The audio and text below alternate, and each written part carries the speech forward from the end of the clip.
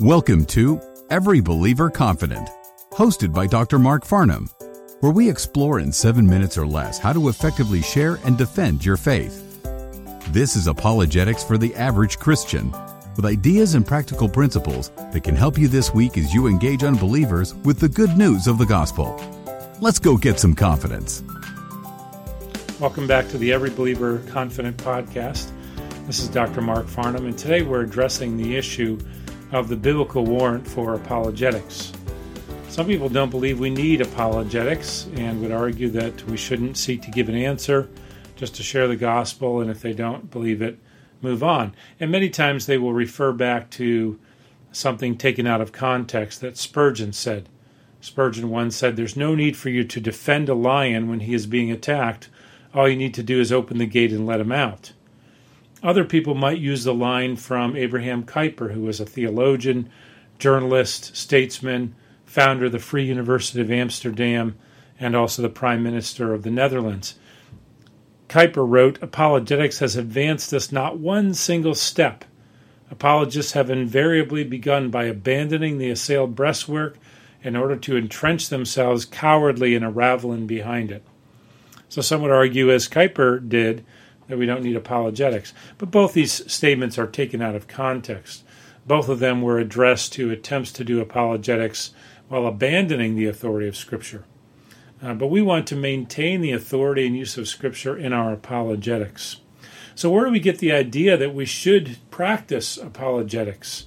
Well, I think essentially if we understand apologetics to be defending the glory of God, defending the truth of God, we see that all through Scripture. We see it almost right off the bat in Genesis 3. After Adam and Eve sinned, God confronted the violation of his glory and authority and command that Adam and Eve exhibited when they ate of the fruit of the tree of the knowledge of good and evil. And God doesn't confront that from afar, but rather he condescends. He stoops down to Adam and Eve and confronts them, comes near them to show them their sin, but also to promise them redemption. That is, throughout Scripture, as we'll see, God defends his glory, and in apologetics, he calls us to do the same. I think we also see this in Exodus 3, when Israel is in slavery and bondage in Egypt for many hundreds of years, and then he calls Moses to lead Israel out of Egypt.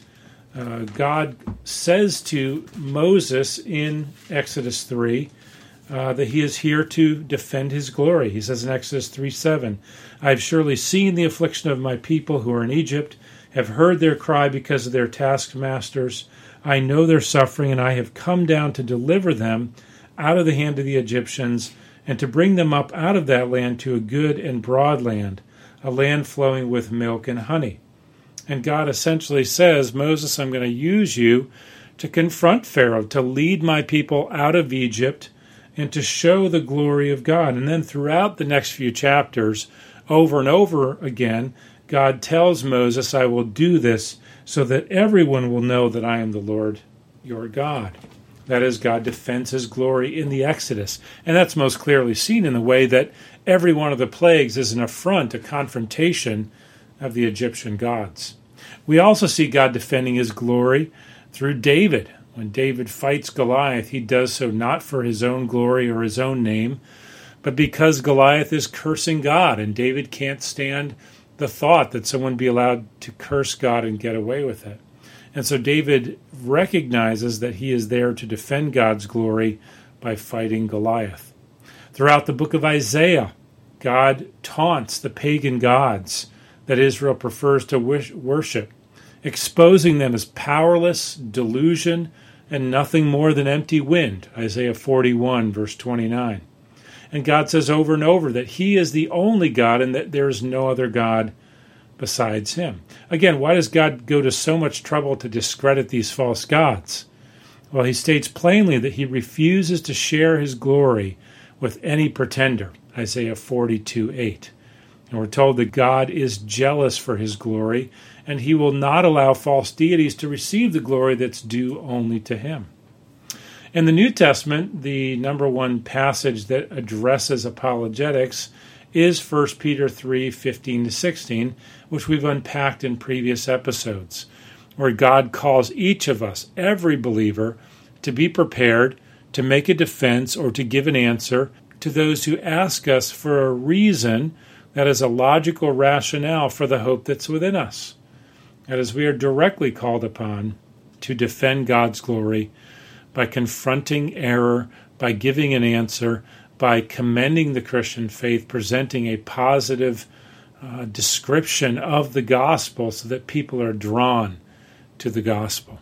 So that's the biblical warrant for apologetics. And rather than ignoring apologetics, ignoring the need for us to prepare to give an answer, we ought to work hard to give an answer to anyone who asks us for the reason for the hope that's within us.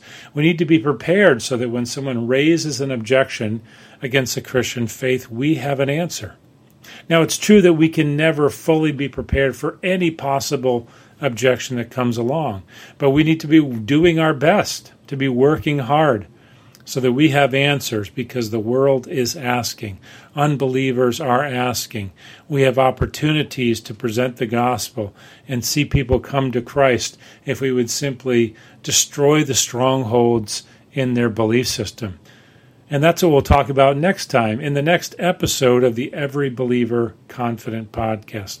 I hope you're encouraged today to do your part to learn how to present the gospel, defend the truth, and give an answer.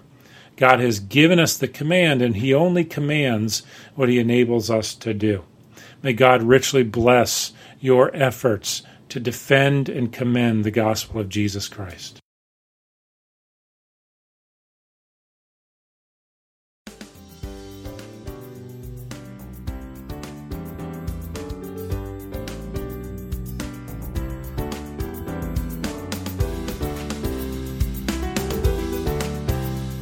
For more information on how you can host a practical apologetics conference at your church, or to listen to past episodes, please visit apologeticsforthechurch.org.